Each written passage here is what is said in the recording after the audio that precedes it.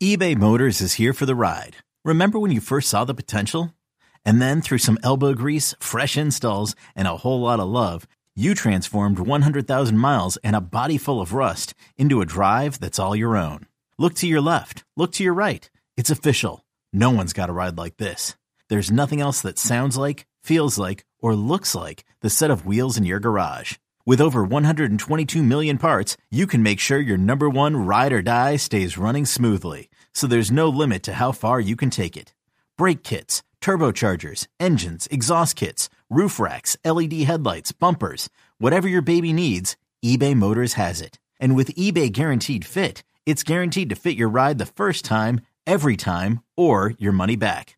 Plus at these prices, well, you're burning rubber, not cash. Keep your ride or die alive at ebaymotors.com. Eligible items only. Exclusions apply. This episode is brought to you by Progressive Insurance. Whether you love true crime or comedy, celebrity interviews or news, you call the shots on what's in your podcast queue. And guess what? Now you can call them on your auto insurance too with the Name Your Price tool from Progressive. It works just the way it sounds. You tell Progressive how much you want to pay for car insurance, and they'll show you coverage options that fit your budget. Get your quote today at Progressive.com to join the over 28 million drivers who trust Progressive. Progressive Casualty Insurance Company and Affiliates. Price and coverage match limited by state law. Today's episode is brought to you by Cars.com.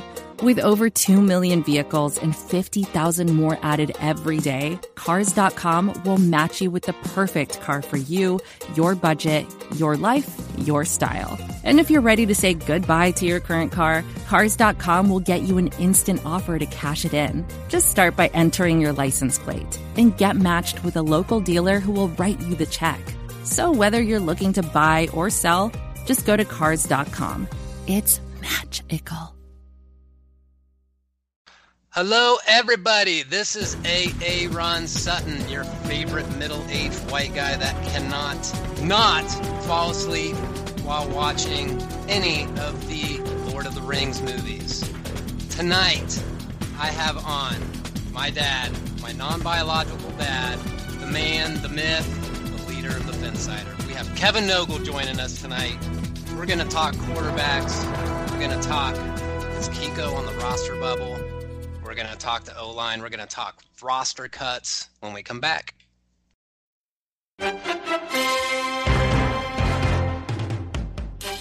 Welcome back, everybody. I have Kevin Nogle, the managing editor of the Phinsider, the man that brought me and Houts and Kanata on board. I don't know what his critical thinking skills were like at that moment in time. But here we are. Kevin, thanks for spending some time with me tonight. Absolutely, and it was probably lots and lots of beer at that point. I would imagine that was one of your nights where you're at the bar, you're about 13, 14, Coors Lights in, waiting for that Coors song Light. to come on the jukebox. You're like, come on, man, I thought I played it like 20 minutes ago. That happens a lot.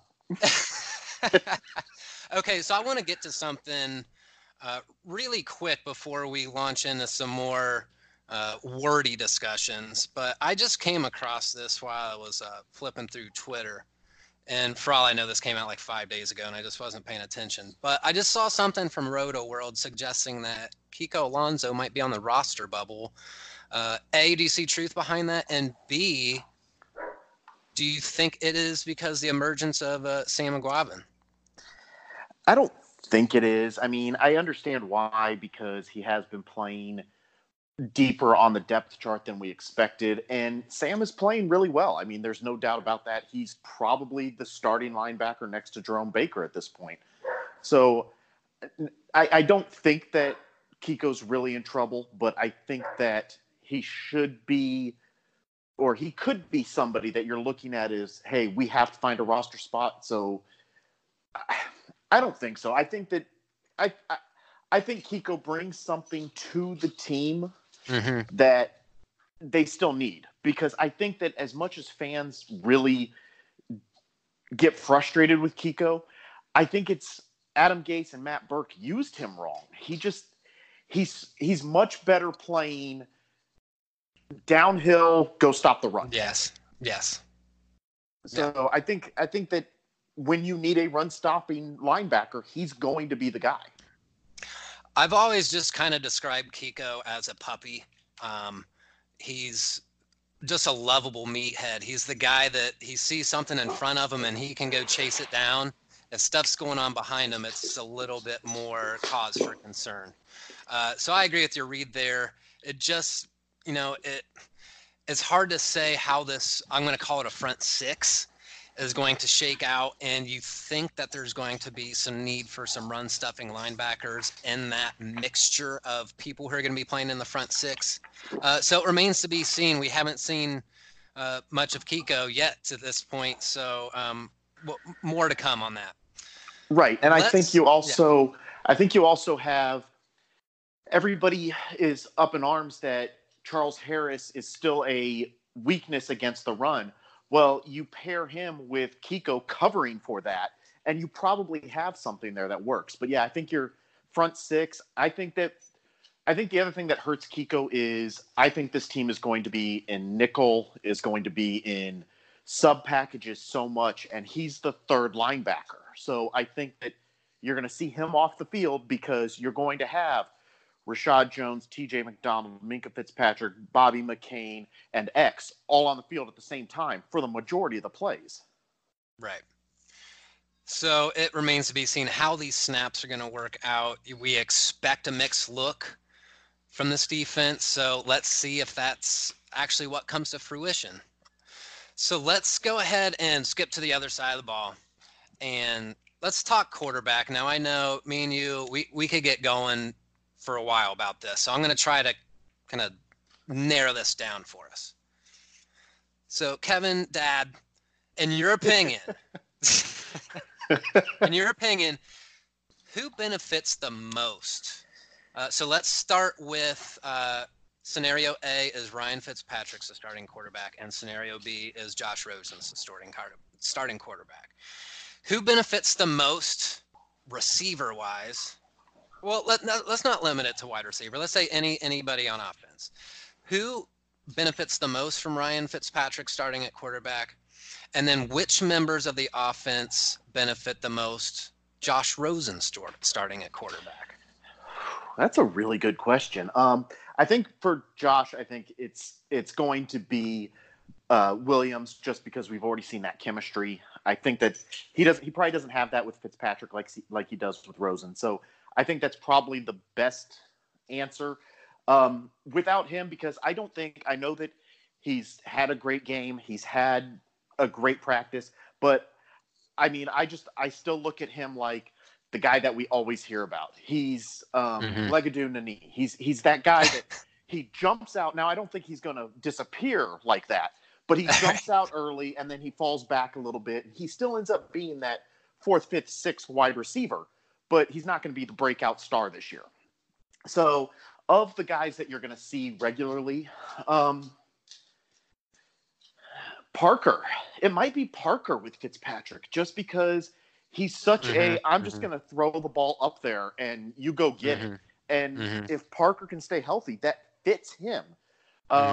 Rosen seems more like a guy who is going to be deep middle of the field is where his strength is. And I think in that case, you're looking Kenny Stills or Jakeem Grant. I also think just from the rapport that he showed with tight ends in college, I think, Rosen starting probably puts Mike Gesicki at the best possible position for him. I didn't even think about the tight ends. So, yeah. Yeah, and Fitzpatrick is more, from what I've seen, more of a boundary, like you said, kind of a YOLO type of thrower. He's going to have some exciting moments, and I'm sure some head-scratching moments. But I like your read there. If Devontae can stay healthy, I think that's a possibility. And then Kenny, I think he's another one that could click with Ryan. So let's now kind of look at this from the coaching staff's perspective. And what I was kind of curious about with this whole development that I haven't heard talked much about, I was hoping you'd spitball this out with me, Kevin. It seems to me that Fitzpatrick was a predetermined choice to be the starting quarterback in game 3 just because of how quickly we heard about it after game 2. So it's not like they had enough time to sit there and digest everything that they saw on the tape.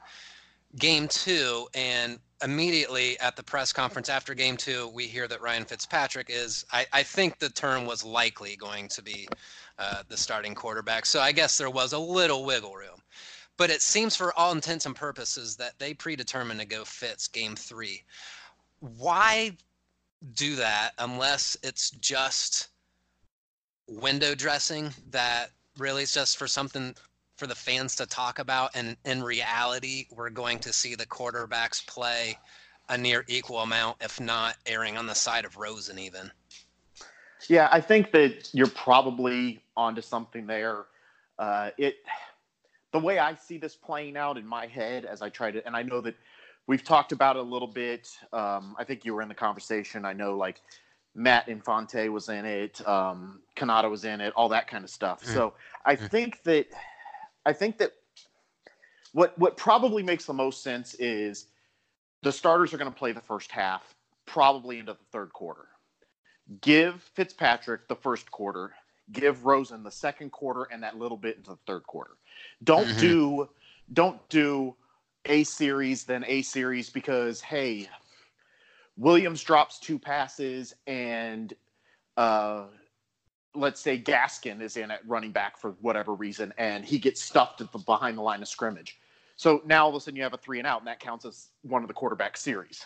So you're not getting a rhythm. You're not getting a feel for him. So I think a quarter and a quarter makes sense. I think you're right. I think it was predetermined that they were going to go Fitzpatrick game 1, leave it up in the air for game 2, eventually give it to Rosen, go back to Fitzpatrick for game 3, and then decide who the starter is, because the starter's not going to play much of game 4 no matter what. Right. So I think that if there were four quarterbacks on the roster, I think you could probably just say, you know what, neither one of them is going to play in game 4. But I think that you go, like I said, I think that's the only way it makes sense. And if you want to know if Rosen's going to be your guy, you're going to have to see him with at least the majority of the starting lineup. I think guys like Laramie Tunsil are going to get pulled no matter what. I don't think they play the whole first half, just because you lose Tunsil. That's such a big hole in the offensive line now, because we've seen Jordan Mills isn't ready to be a left tackle. I think that's the way it makes Kevin. sense. So let's have that parallel conversation, because I think naturally when we talk about the quarterback position, we have to consider what's going on in the offensive line. So, at least in game 2, I saw the offensive line start to break down around like the 9-minute mark in the second quarter. That's where I really noticed it start to decline to a pretty embarrassing level. If that same script holds true, so if the offensive linemen are playing roughly the same snaps in game 3, are we sure we want to put Rosen behind that another minute and a half? I mean, I guess when you look at it from a risk standpoint, could you make the argument that we have it backwards, even if we intend on starting Ryan Fitzpatrick at quarterback? Because we could, withstand a Ryan Fitzpatrick ACL injury, or, knock on wood, God forbid, I don't want any player to get injured, but the man's 36 years old. Yeah. Josh Rosen, he's possibly our future. So walk me through that. Do you think that makes sense from a risk aversion standpoint? I mean, I can see it. I can understand what you're saying, and maybe there is some validity to it. I would think that 4/5 of the offensive line is going to be in there the whole time. I think that just off the Brian Flores definitely likes conditioning. And this is your chance to get them some good long game style conditioning in South Florida. True. Yeah, it's night, but it's still going to be muggy. It's still going to be miserable. So I think that you're going to have that ability. the only one I'm pulling out is Tunsil just because I want to protect him. Mm-hmm. Everybody else, you know what? I think Dieter and Calhoun, they need the time, they need the snaps, they need the reps. I mean, Dieter played really well. I know that PFF put it out too, but I don't think people realize how well he played in this last game. Calhoun needs time. I mean, he's going to make rookie mistakes. And I think the biggest thing is getting that right tackle next to him, whoever it's going to end up being. Mm-hmm.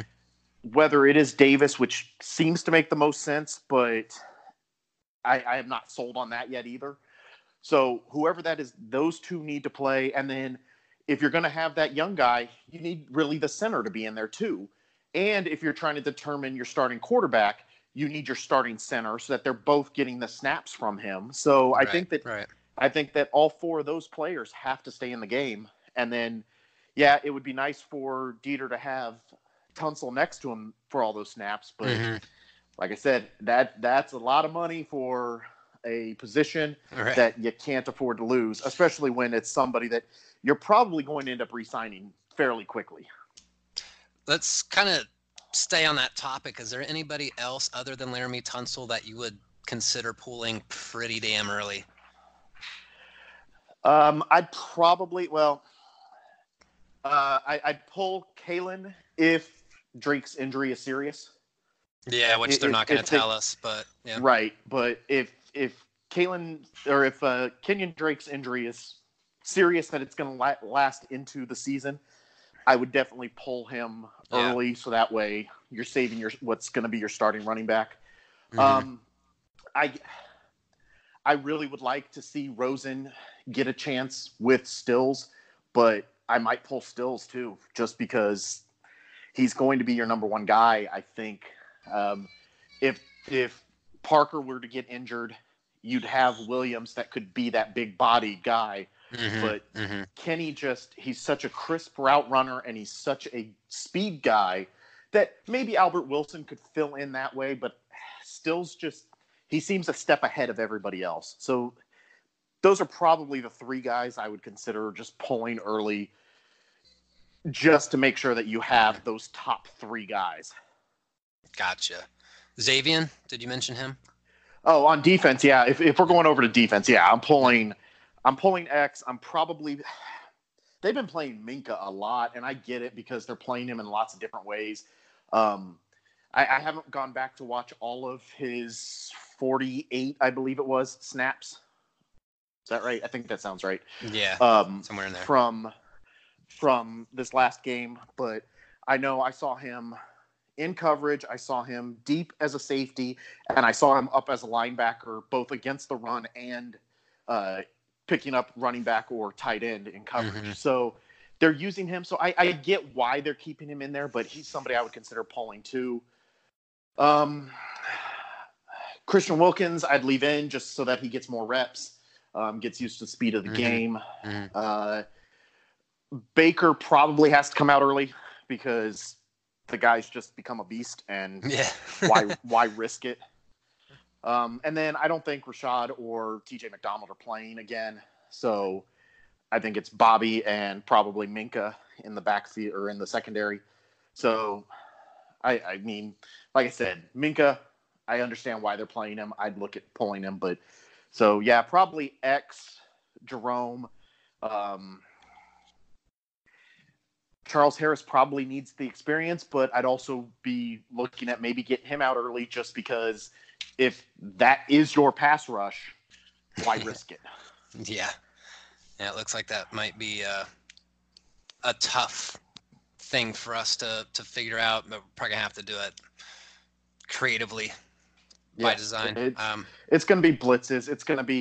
I think it's going to be move Harris around, have him stand up, have him hand in the dirt, all kinds of places, and then have him drop back like a linebacker and have Baker come on the blitz on the other side. I think you're going to see things like that. Yeah, I think they're going to use Jerome pretty creatively this year. And then we haven't really seen, and I think that this is still to come, but Van Ginkel, I think is how you say his name. But I think that he's somebody that I think will become a pass rusher. I think he is a outside linebacker, rush linebacker type. I think he has the skills to be a coverage guy a little bit, but I think that you're going to see him become a blitzer. So it could just be they're not showing the blitzes right now, or it could just be he needs a little more time to develop. But I think that's a guy to watch. Yeah, I think we'll see some pretty nuanced blitzes that we were not used to seeing under some of the previous defensive coordinators. Burke. Anyway. And at some point, Nate Orchard gets a real number and stops being number 4. Yeah, I think he could get some reps as well. Anyway, Kevin. I love seeing the blitz of number 4 or the rush of number 4. But everybody, stop what you're doing and follow this man. We know you're already following the Phinsider. That's a no-brainer. You need to follow this man's personal account. It's at Kevin Nogle. It's that simple. He's got like 116 followers already. He's doing pretty well. Go ahead and stop what you're doing. Give him that follow. It's all 3 days old. Phinsider, and he is our non-biological dads, and we love him very much. Kevin, I got one more question for you before I let you off the hook tonight. So I think it's pretty reasonable that the Dolphins are going to be interested in cuts that come here in a couple of weeks. Which position groups, let's just go ahead and assume that offensive line that we are going to be mining for gold on that front. Are there some other positions that you think the Dolphins will be targeting once those roster cuts do happen? I think it's all about the line of scrimmage. I think that you're going to see, obviously, the offensive line, like you said, and then I think you're looking, is there a guy that has at least some experience as a pass rusher? Who's that surprise veteran that, for whatever reason, got cut, whether it's he's a little bit older now, or is it a younger player just stood out? So there's going to be some surprise pass rusher. You've got to look there. I still think defensive tackle is in play, although I really like the group that the Dolphins have between Wilkins, Godcha, Taylor, Spence. I like the group. So I think that they could look that way, but I still think that you're looking there. And then it also goes back to, hey, if Drake is going to be injured for a little bit longer, are you looking for a running back? I thought or think somebody that's floating out there, nobody talks about him because of his knee injury. Jay Ajayi is still a free agent. That's and if for whatever reason, maybe his knee just isn't healed yet, but especially if you get to week 1 where you pass week 1, so the contract isn't fully guaranteed anymore. He's somebody that if Drake is going to be out for a while, why would you not bring him in and take a look? You kind of just blew my mind with that. Jay Ajayi back in aqua and orange. That would be pretty crazy. So the Dolphins coaching staff changed. Well, I mean, that's true. I mean, you would think that there's no political reasons that he wouldn't be able to join the fold, and who cares what the fans think? We talk out of our butt most of the time anyway. So the team's going to do whatever they think is right, and if they think Jay Ajayi coming back's right, go for it. The Dolphins are going to gear up for their dress rehearsal this Thursday. Kevin, you can be watching it at home. You can be watching it at the bar. What are you going to be up to? I am going to be figuring out wherever Fox is on, because DirecTV doesn't have Fox where I am right now because of a contract dispute. So don't you love it? I'm going to be finding somewhere that doesn't have DirecTV so I can get Fox, because it is a nationally televised game. Oh, I'm glad that I don't have DirecTV or cable anymore. I take the straight bootleg approach to watch Dolphins games, basically. But Kevin, thank you for joining me tonight. And, everybody stay tuned for the flagship show. We are going to record right after the preseason game on Thursday and bring you all the news that you need to gather from that game. For this episode of Phinsider Daily, everybody follow Kevin Nogle's personal account at Kevin Nogle. Thanks for listening tonight. We'll see y'all later. That was Phinsider Radio, part of the Phinsider.com and the SB Nation Network. Miami has the Dolphins, the greatest football team. We take the like no one's ever seen. We're in the air, we're on the ground, we're always in control. And when you say Miami, you're talking Super Bowl, 'cause we're the Miami Dolphins. Miami Dolphins. Miami Dolphins #1. Yes, we're the Miami Dolphins. Miami Dolphins. Miami Dolphins #1.